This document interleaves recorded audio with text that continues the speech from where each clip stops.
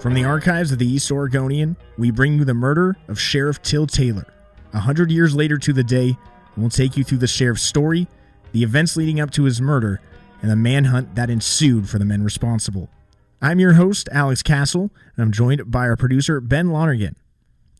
We left off episode 6 with all 5 fugitives still at large. Jim Owens and Neil Hart had held up a French sheep herder on the Union County side of the Blue Mountains, while Lewis Anderson and Richard Patterson were hiding near Camilla, and Jack Rathie had made it all the way to Somerville. Rathie had made it there with a posse right on his heels, but on the morning of July 31st, 1920, he couldn't outrun them any longer. About 20 miles from Pendleton and 3 miles from Gibbon, at a spot called Garden Ridge, the posse, armed with rifles, found Rathie lying exhausted on the side of a hill.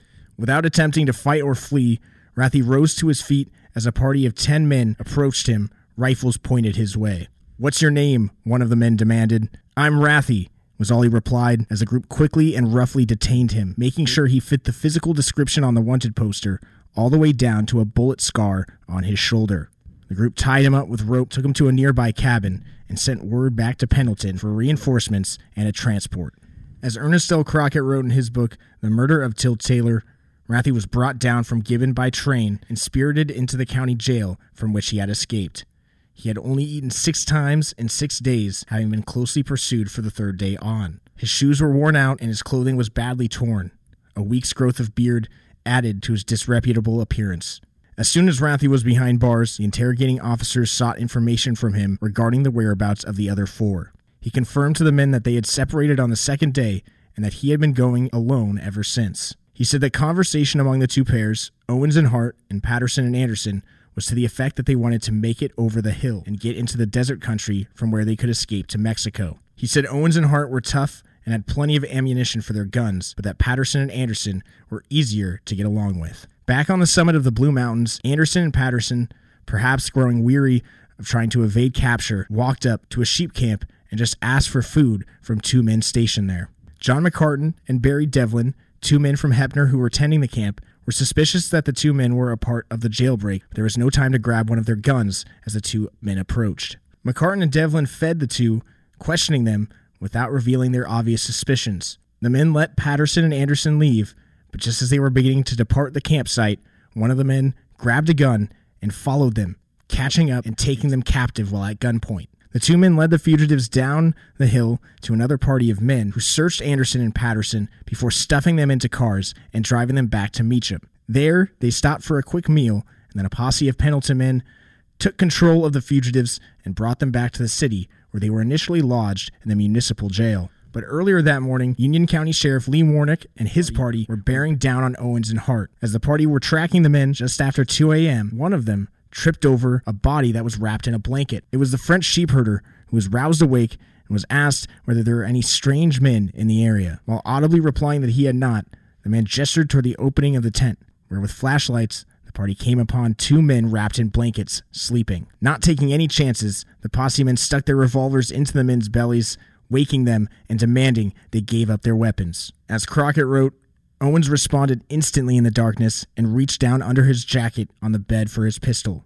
He was straightened with a kick, and as he was jerked to his feet again, his other gun fell to the floor.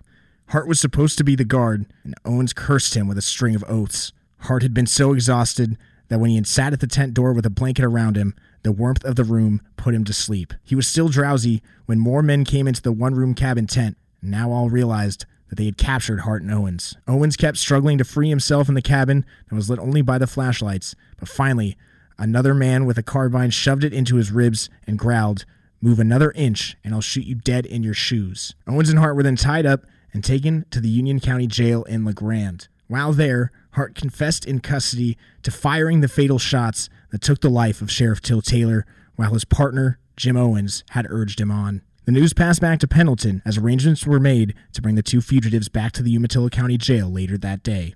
Though relieved, Sheriff Jinx Taylor and Umatilla County authorities now knew they were facing another challenge. As Crockett wrote, as soon as the news broke, men congregated at the courthouse and on the street corners, discussing what should be done with the murderers. The lynching fever was running high, and with Rathie, Owens, and Hart in custody, different groups of men ordered different plans. Considered was the possibility of chartering a special train to bring the outlaws back to Pendleton, a distance of 50 miles, because of the threatened lynching which could take place anywhere on the highway across the mountain. This was discussed by the officers who talked by phone between Pendleton and LeGrand, as District Attorney Keeter made a statement to the newspapers and before groups of angry men, saying that the entire chase and capture of the three most notorious criminals had been accomplished without the shedding of blood. He called attention to the fact that the new law providing capital punishment in all probability would lead to the gallows. He urged restraint. The new law, passed only a few months before, acted as a mitigating argument to many who otherwise would have had no hesitancy in joining a lynching party.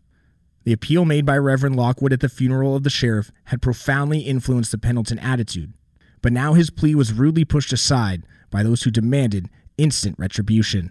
First-degree murder charges will be filed against all of the jailbreakers, regardless of who fired the fatal shot murdering the sheriff, and I pledge my best efforts to see that these men get a speedy trial for first-degree murder and to see that justice is done, District Attorney Keeter stated that day.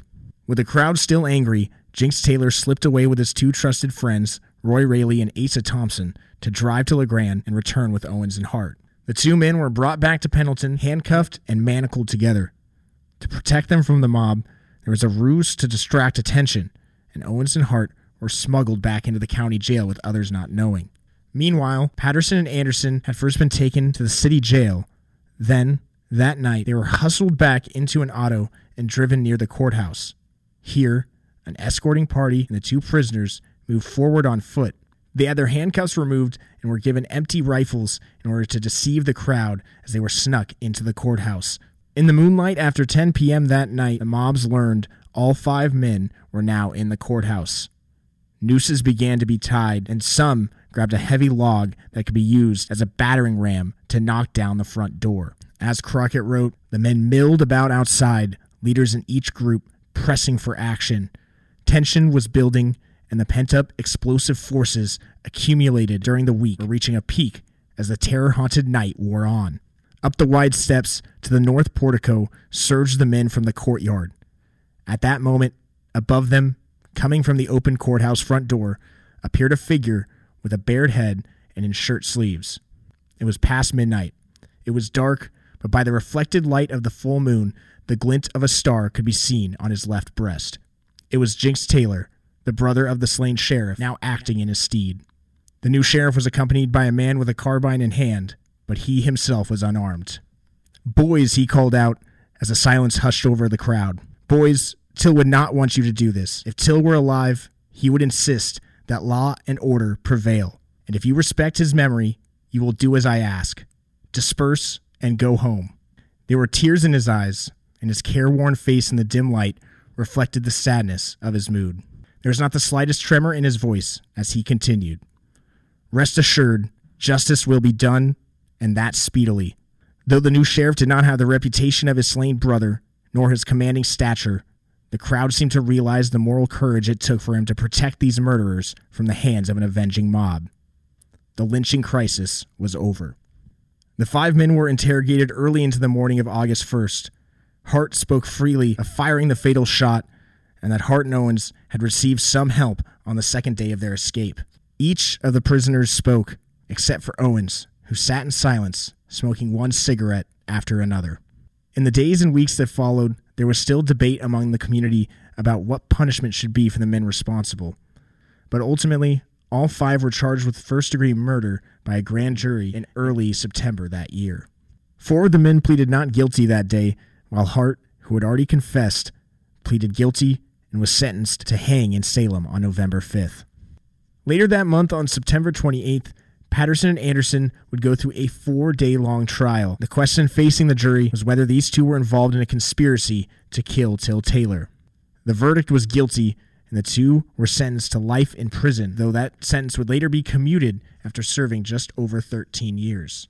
In the days that followed Patterson and Anderson's trial, it was difficult to find a jury for Owens and Rathie because local men held such a strong opinion about them. Finally, after 61 men were considered, a jury was sworn in, and on October 8th, Owens and Rathie were sentenced to hang, found guilty of deliberate and premeditated murder during the commission of a felony. 2 days later, on October 10th, all 5 prisoners were put onto a westbound train for Salem and lodged into the state penitentiary.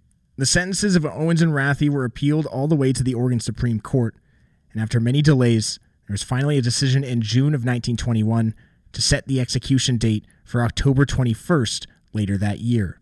However, more delays pushed the execution back until finally the two were hanged on July 7th, 1922.